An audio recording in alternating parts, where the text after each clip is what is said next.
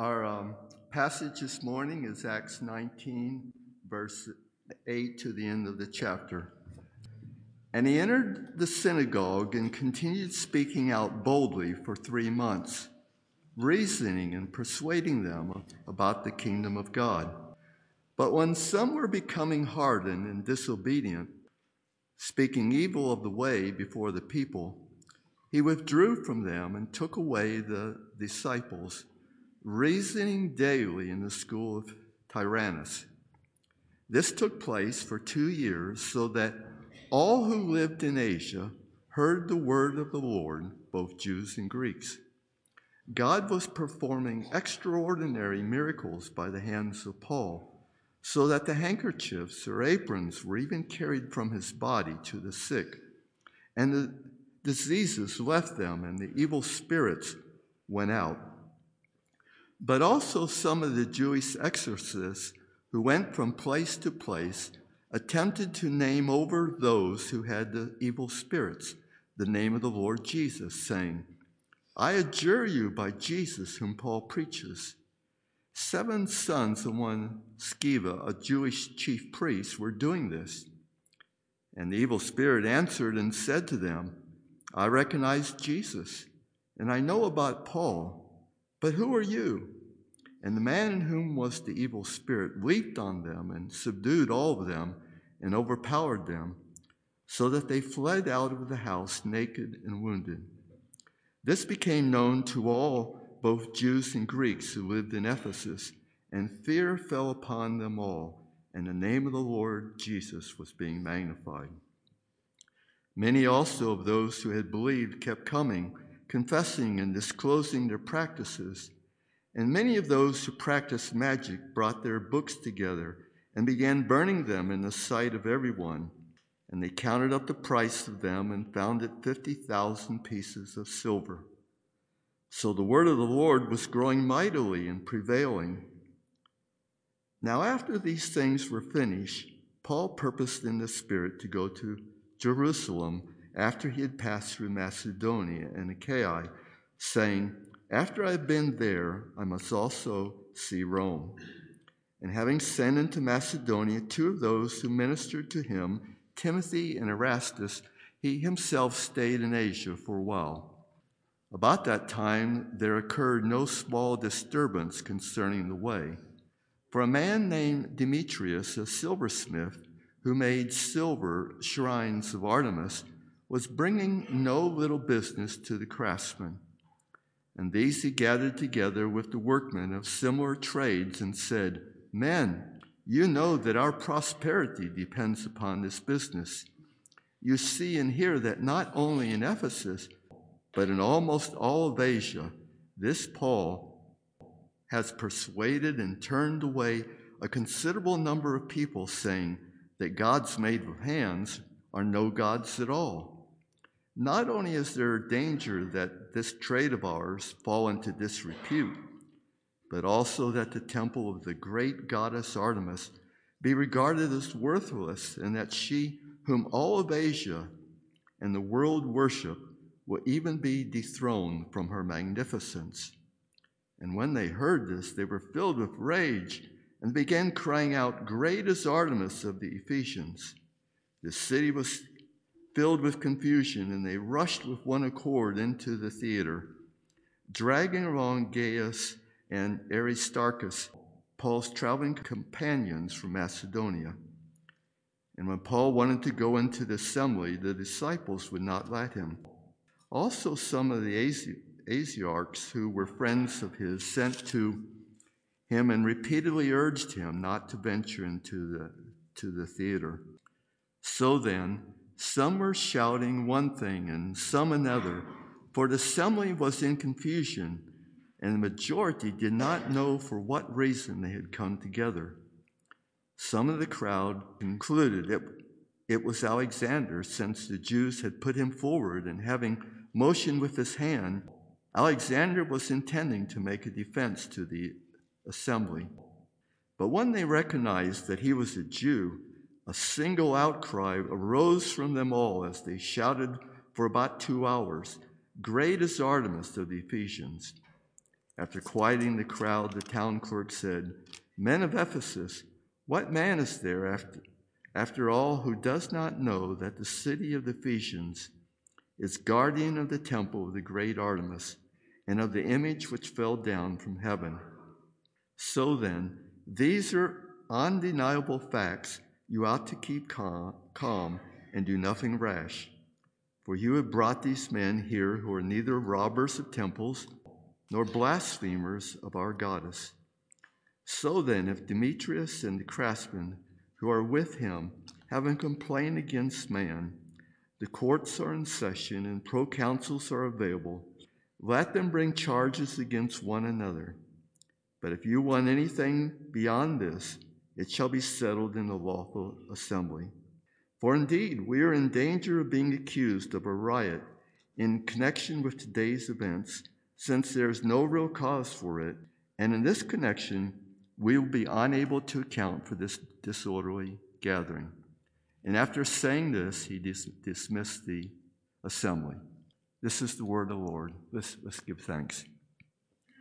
Father, we just thank you for your word. We thank you that we see in Acts that just as you promised in the Gospels that you would build your church and the gates of hell would not prevail it, so we see here that riots and all kinds of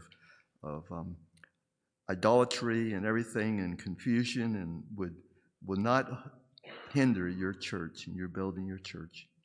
Father, we pray now for Tom that you would speak through him, that he would be able to present to us your word clearly, and that we would receive it as your word, and that we would be faithful to obey it. In Jesus' name, amen. Thank you, brother. Good morning, guys. This is quite an amazing passage. Proverbs 1 verse 7 says, "The fear of the Lord is the beginning of knowledge.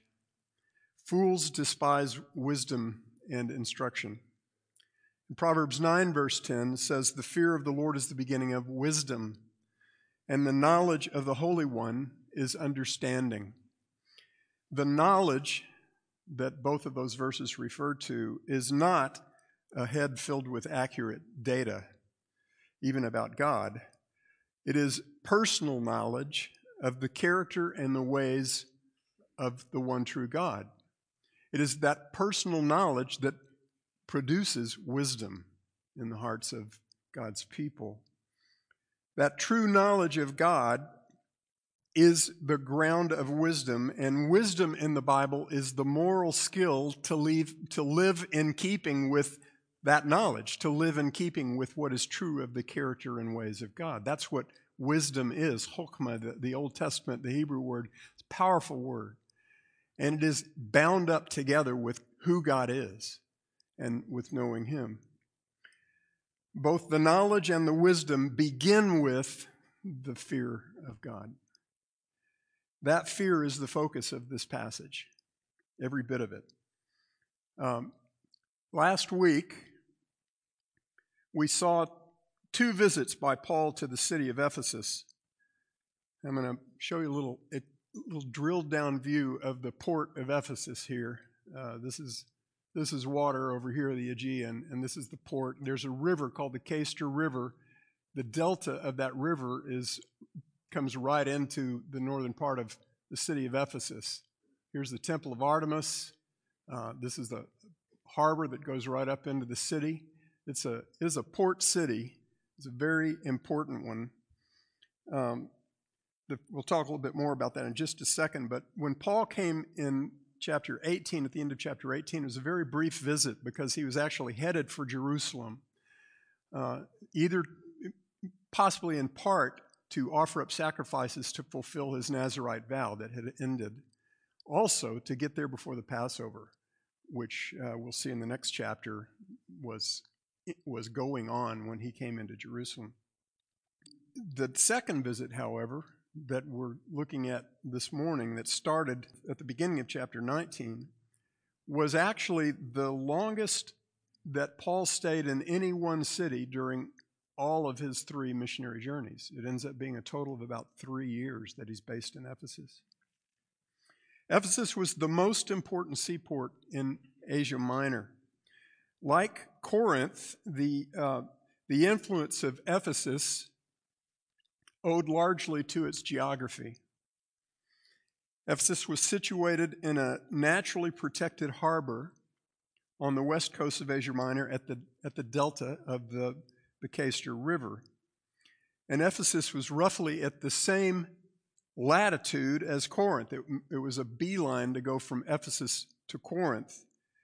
And that's very important because that was along a trade pathway that joined Asia to Europe. And so both of those cities were dots along the way in a heavily used trade path. So Ephesus was then inevitably an affluent city. It was a city filled with people.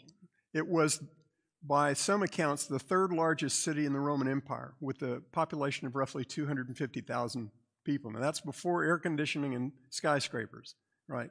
That's a lot of people to be concentrated in one fairly small area.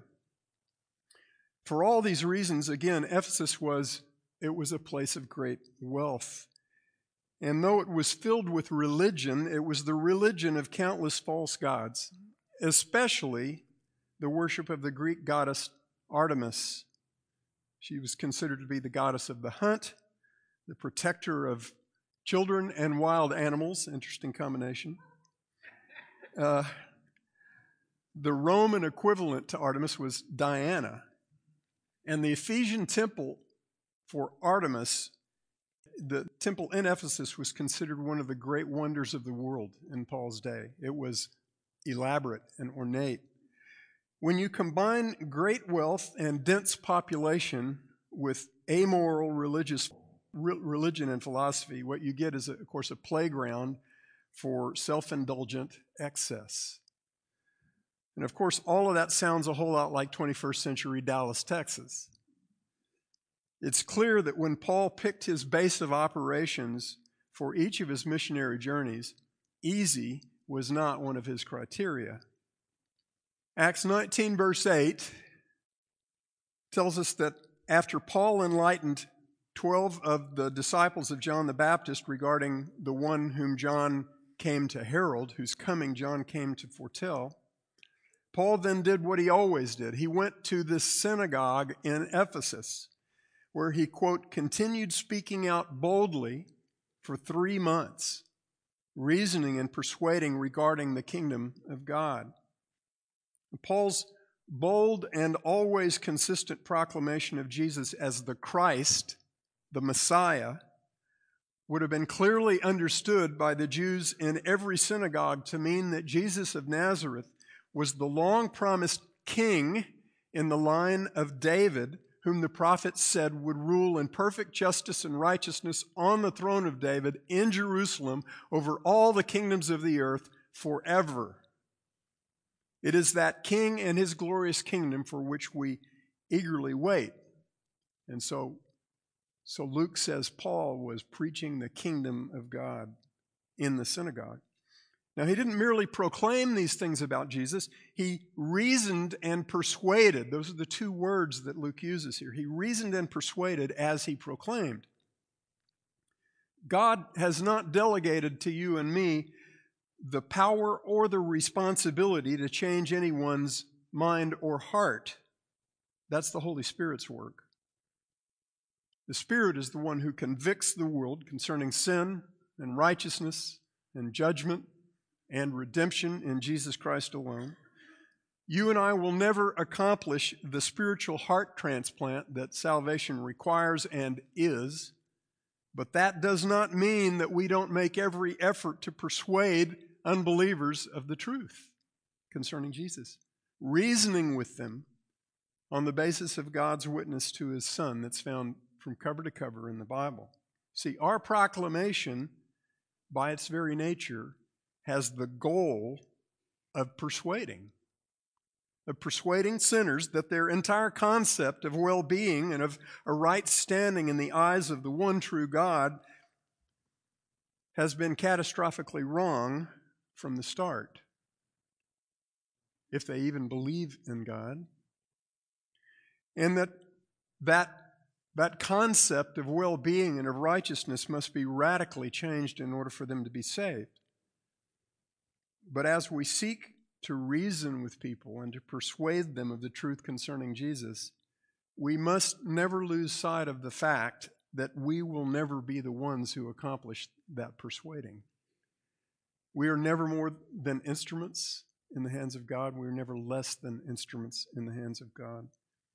He is the Lord of the harvest. So that's why in 1 Corinthians 2, Paul puts no premium on superiority of speech or on persuasive words of wisdom.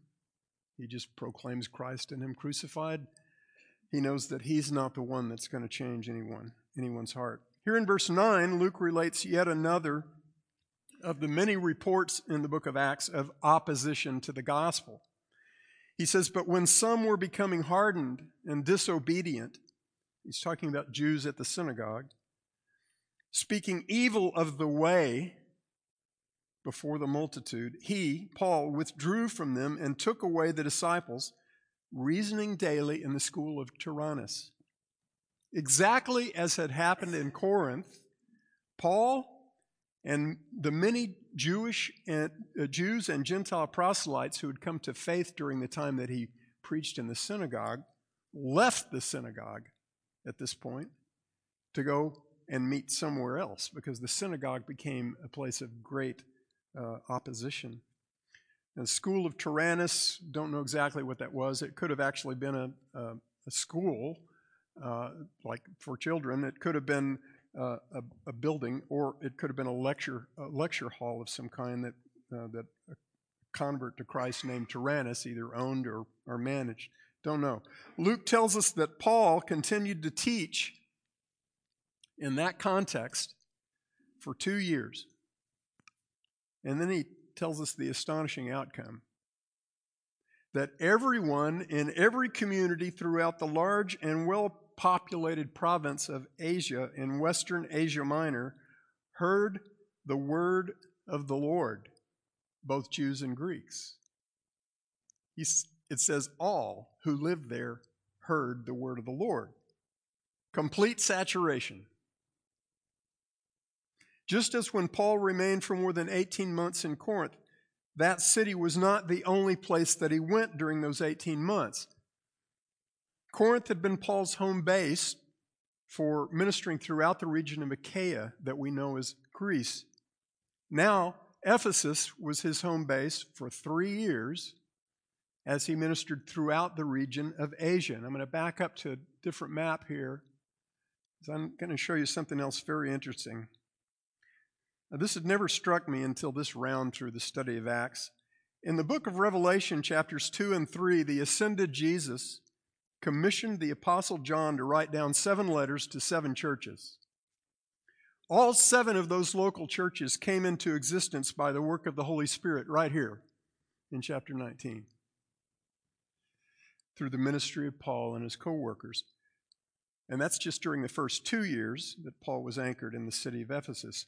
All 7 of those churches in Revelation 2 and 3 were in the province then known as Asia.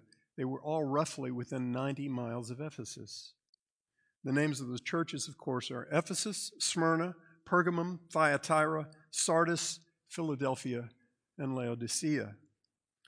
And while I suspect that some of the significance of this connection goes way beyond anything that my ever-shrinking brain can comprehend, one thing that struck me as I was pondering and praying about this was that all 7 of those churches heard the gospel from the same missionary team led by Paul. They all came into being at essentially the same time. So the very considerable differences in zeal and faithfulness to Christ that we find in the 7 letters cannot be blamed on any of these churches having started with a lesser understanding of the gospel or with lesser equipping by God in the gospel. Those differences didn't come because of any shortcomings in the way the churches were founded by the Holy Spirit. One of the things that we shouldn't miss here in this morning's passage is that if Paul had stayed in the synagogue, many Gentiles would never have heard the message.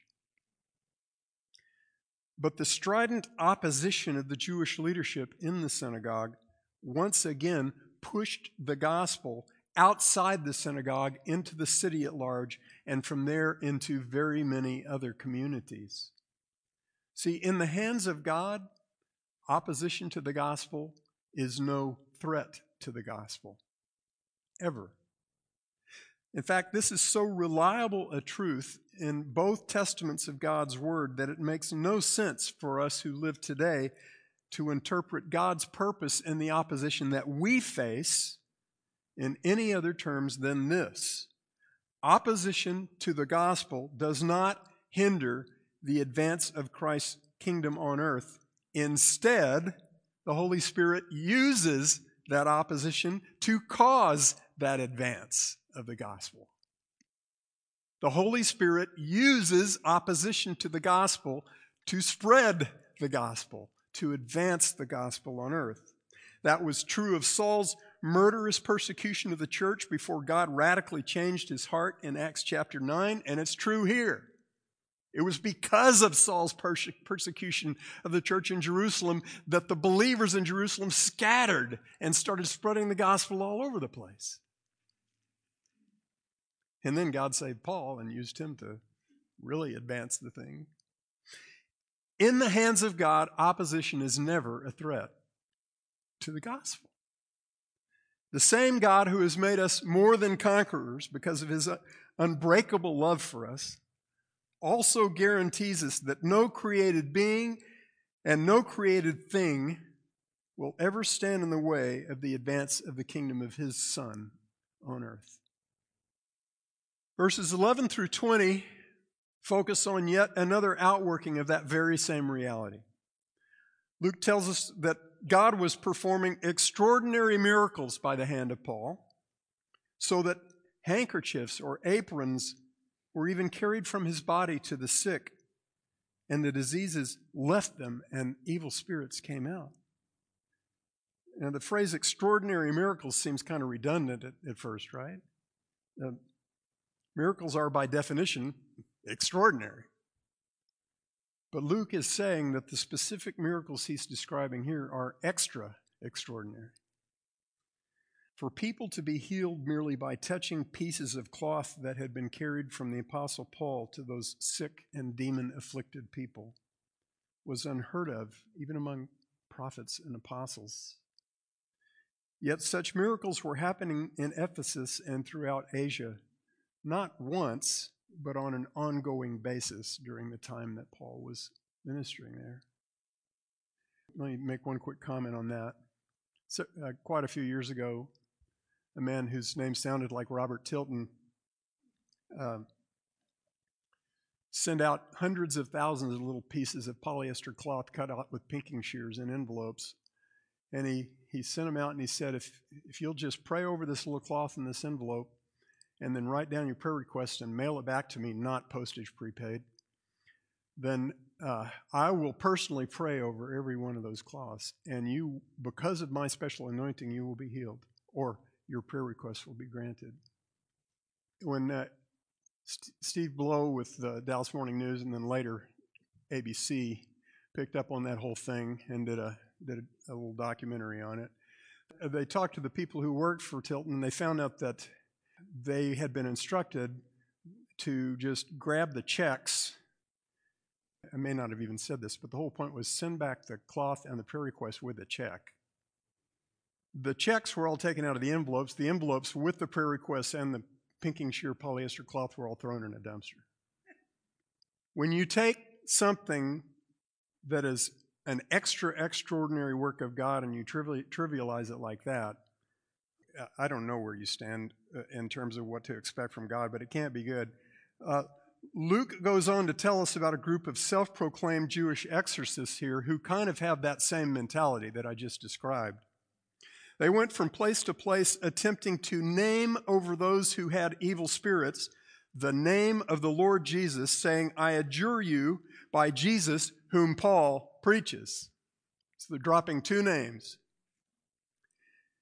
These men were no doubt hiring themselves out to the families of demon-possessed individuals, but they were naming names with which they had no connection whatsoever. And even demons have no tolerance for such nonsense. Isn't that great? When some of those supposed exorcists, the 7 sons of Sceva, attempted to employ this same approach, the demon they were trying to cast out said to them, I recognize Jesus, and I know Paul, but who are you? It's like the demon was saying, is that all you got? And if you were Jesus or even Paul, I might have cause for concern, but you don't even know those guys. The man possessed by the demon then proceeded to pounce on the sons of Sceva, quite literally, quote, beating them into submission so that they fled out of the house naked and wounded. See, it does not pay to insult a demon by presenting false credentials. Even demons know whether or not you actually bear the Spirit-given authority to name the name of Jesus. And that authority comes from trusting in Jesus and Him alone. Verse 17 says, this became known to all, both Jews and Greeks who lived in Ephesus, and fear fell upon them, and the name of the Lord Jesus was being magnified. The demon fell upon the 7 sons of Sceva, and fear fell upon everybody. I believe verse 17 goes to the very heart of everything that Luke sets before us in all of this morning's passage.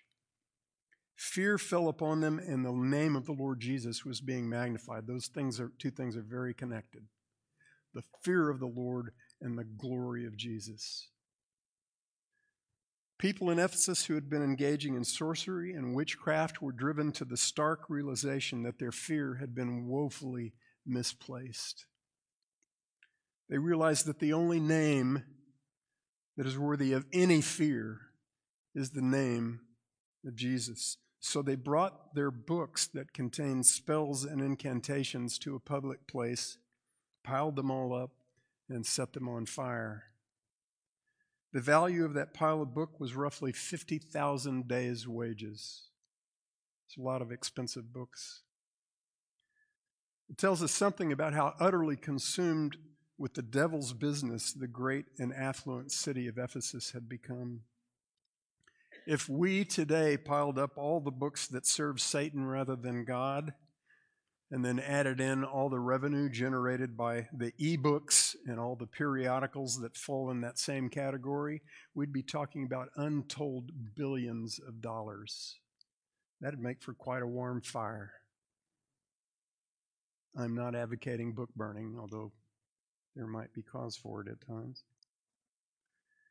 Verse 20 tells us whose name and whose word came out the victor of this spiritual battle in Ephesus. It says, so the word of the Lord was growing mightily and prevailing. And by the way, every time you see the Lord in Acts, it means Jesus.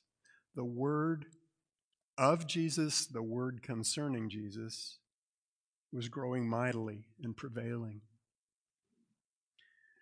The name of Jesus always prevails. In verses 21 and 22, Luke tells us that Paul purposed in the Spirit to go to Jerusalem after he'd passed through Macedonia and Achaia, saying, after I've been there, I must also see Rome. And having sent into Macedonia 2 of those who ministered to him, Timothy and Erastus, he himself stayed in Asia, rooted in Ephesus, for a while. We find out in chapter 20, the total time was about 3 years that he was in Ephesus. Now, Paul's determination to go to Jerusalem and then to go to Rome did come to pass, but not nearly in the way that he expected it would. When he finally came to Rome, it was in chains.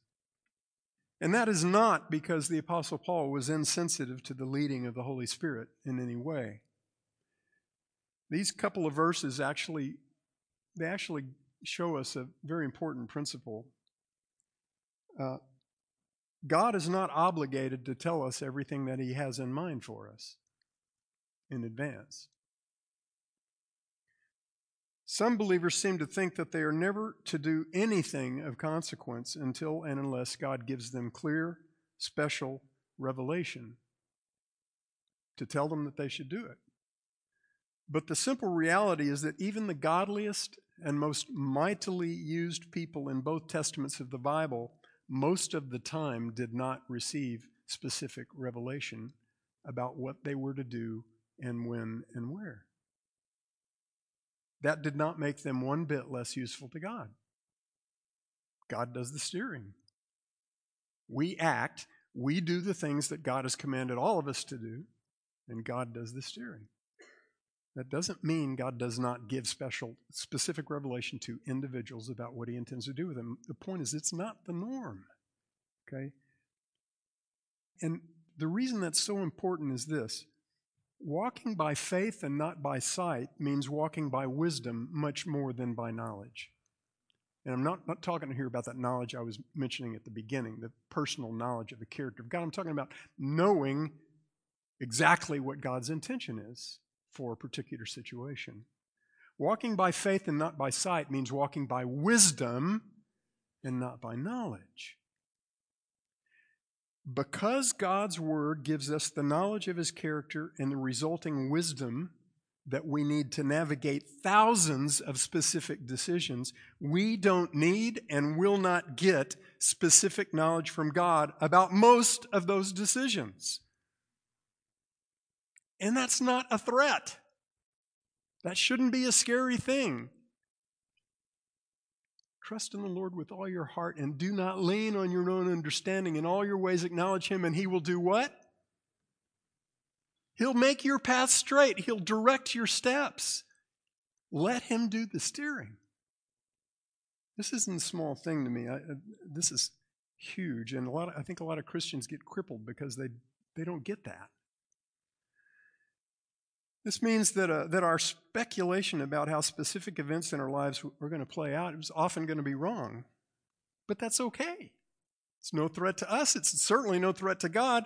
We trust in God's knowledge, not ours. We walk by faith, not by sight. All right, pressing on. In Luke 19:17, Luke says of those who witnessed and heard about the demon that cold-cocked the 7 sons of Sceva, that fear fell upon them all, and the name of the Lord Jesus was being magnified. Not the name of Paul, the name of Jesus. Now in verses 23 to 41, Luke sets before us a battle between two names. One name that is unworthy of fear, and the other that is alone worthy of fear. The unworthy name is Artemis, and the worthy name is Jesus. Actually turns out to be a very one-sided battle. A silversmith named Demetrius and other craftsmen like him were gathering, as Luke points out, generating no little business by creating and selling silver shrines of Artemis, figurines of Artemis, the Greek goddess whose seat of worship was there in the city of Ephesus. Ephesus, again, hosted an ornate temple to Artemis that contained an image or an idol of that goddess that her worshipers were convinced had fallen down out of heaven. That's not true, just in case you were wondering. As the gospel of Jesus continued to spread like wildfire throughout Ephesus and all the province of Asia. Oh, by the way, if it had fallen down out of heaven, I'd be saying, where's the crater? Anyway. As the gospel of Jesus continued to spread like wildfire throughout Ephesus and all the province of Asia, Demetrius and all the other peddlers of idols to a fake goddess were taking a big hit to their business, their revenue. I couldn't hold back a chuckle when I read Demetrius' lament in verse 26 regarding Paul's impact on his business. He said to the compadres, he said, "You see and hear that not only in Ephesus, but in almost all of Asia, this Paul has persuaded and turned away a considerable number of people, saying that gods made with hands are not gods at all." Several years ago, my kids would have said, well, duh. Gods made with hands are not gods at all. Can you imagine? Passages in Isaiah and Jeremiah that make that point very, very fiercely. After making the business case for shutting Paul up, Demetrius then very unconvincingly argues the religious case, which is even more pathetic. He says, not only is there danger that this trade of ours will fall into repute, but also that the temple of the great goddess Artemis be regarded as worthless, and that she whom all of Asia and the world worship should even be dethroned from her magnificence. The flow of Demetrius' argument makes it painfully clear which is the greater priority in his mind, and it isn't protecting the reputation of Artemis, it's protecting his wallet. Demetrius has been out of shape because this guy Paul is about to dethrone the magnificent goddess Artemis with Paul's preaching about Jesus. Now let me ask you, how many of you would think it wise to worship a God who, A, could be represented by silver figurines made by human hands, and could be dethroned by the words of a human being? But the worshipers of Artemis were greatly motivated by Demetrius's pleas. They started shouting, "Great is Artemis of the Ephesians." Verse 32 gives still more comic relief. It says, "So then some were shouting one thing and some another, for the assembly was in confusion, and the majority did not know for what cause they had come together." Reminds me of the old Buffalo Springfield song from the 60s. There's something happening here. What it is ain't exactly clear. At one point, a Jew named Alexander was brought before the crowd, presumed to have some culpability that isn't spelled out. I think he was a believer, a Jewish Christian, and he was being set forth by the Jews as they were trying to say, okay, this guy's part of the problem. But when this crowd of pagan, Gentile Artemis worshipers discovered that Alexander was a Jew, it just made them more mad. They began chanting and shouting in unison, "Great is Artemis of the Ephesians," over and over. A man identified only as a town clerk stood up and quieted the crowd. He made it clear that if this disorderly gathering was not calmed down, the Roman authorities would see this whole event as a riot, and that wouldn't be good for anyone. I should mention that Ephesus had its own senate, it had its own government, but it was very much subordinate to the Roman government. This town clerk was an Ephesian authority, but he knew where the buck stops, and it was way above his head, and he wanted to make sure that he and the other people governing Ephesus didn't end up in a whole bunch of trouble because they didn't control a riot. Based on his own statement to the people of the city, he was definitely a pagan who had no connection with Jesus. He's the one who said, everybody knows that Artemis is the great god of Ephesus. Everybody knows that her image fell down from heaven, so why would we be worried about what this Paul is saying? But the amazing thing here, goes back to that thing about opposition, is that the Holy Spirit uses this unbeliever who holds a position of power and influence in the city to run interference for Christ's people in Ephesus. And there's a pattern there that we must not miss. We've already encountered a number of episodes in Paul's missionary journeys in which Paul's time to proclaim Christ in a given city was cut short by strenuous opposition from Jewish leaders or from Gentiles who perceived Paul to be a threat to their well-being. This happened in cities like Iconium, Lystra, chapter 14, and Thessalonica in chapter 17. But here in Ephesus, God had other plans.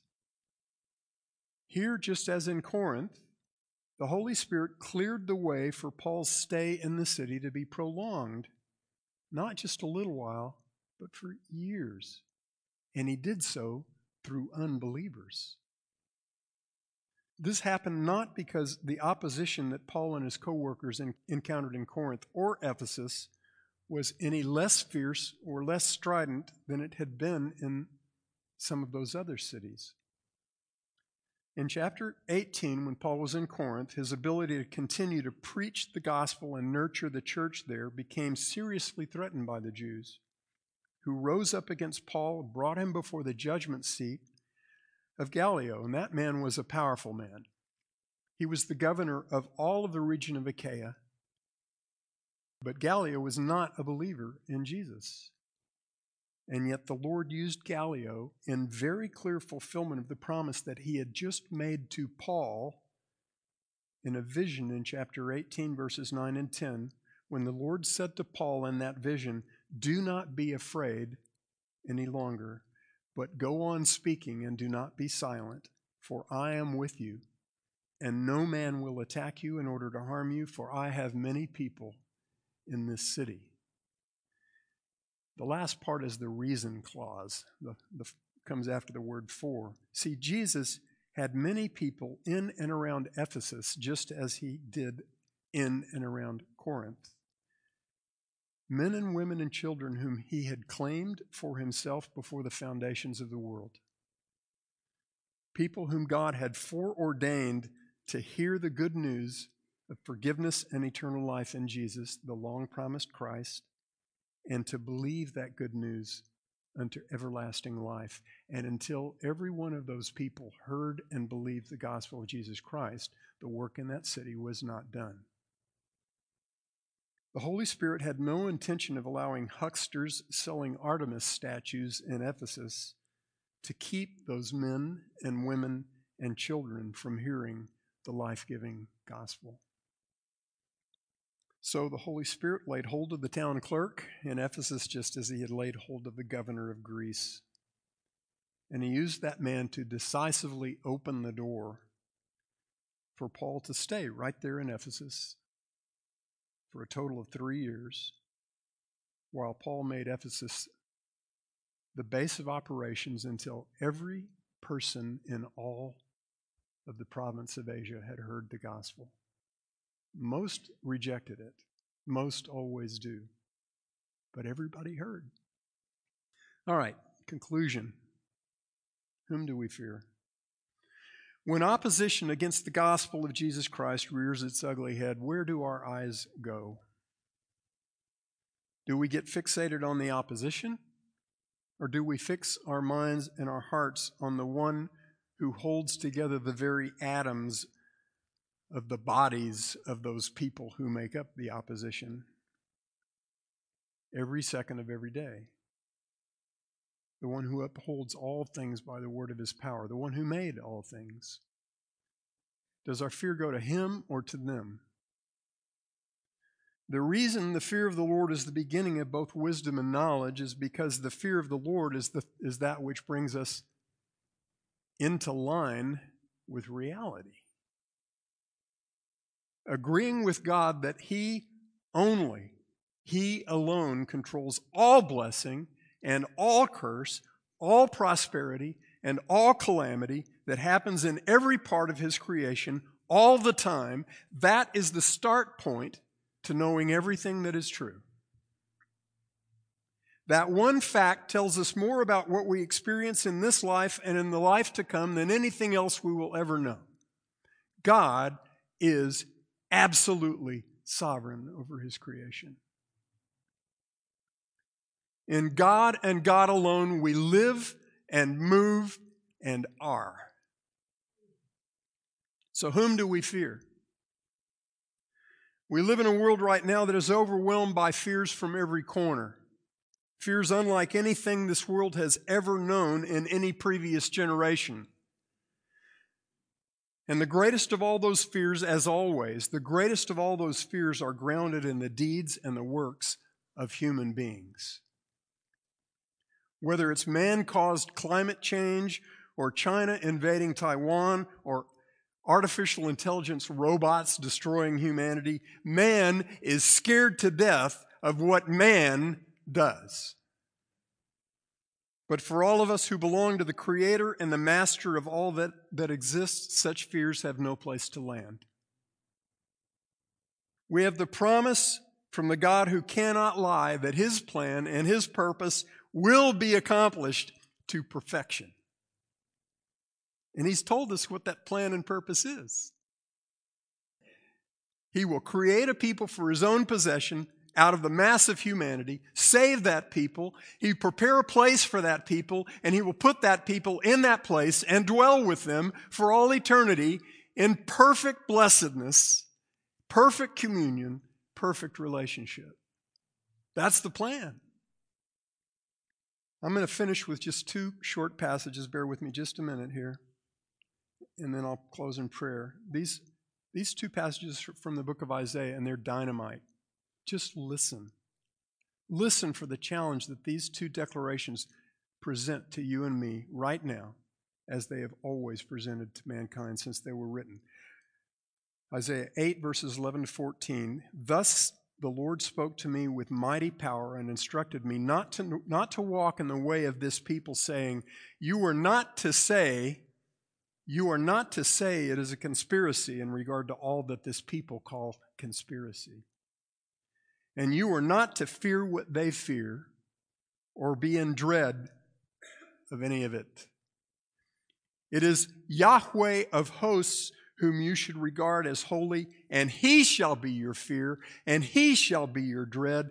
Then he will become a sanctuary.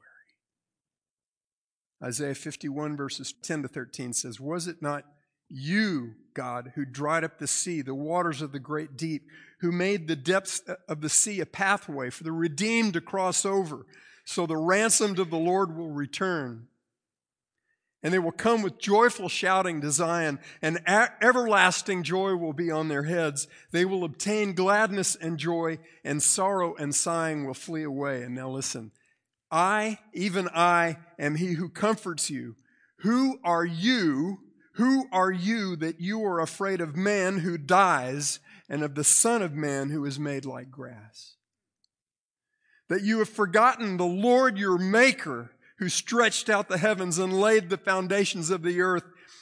Who are you that you fear continually all the day long because of the fury of the oppressor as he makes ready to destroy? Where is the fury of the oppressor? Loving Father, that last question is a constant challenge to all of us. Where is the fury of the oppressor?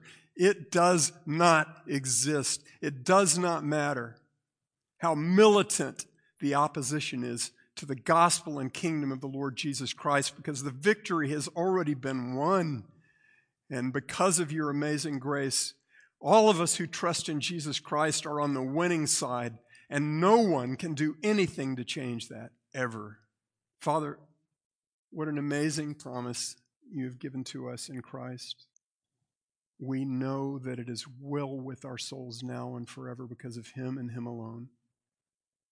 And your intention for us is to live as your ambassadors on this earth, proclaiming boldly, fearlessly, and clearly the truth that saves, so that we get to watch you pluck people out of the darkness and bring them into the marvelous light of the Lord Jesus Christ. Father, make us those people. Teach us to fear only you. We ask this in Jesus' precious name. Amen.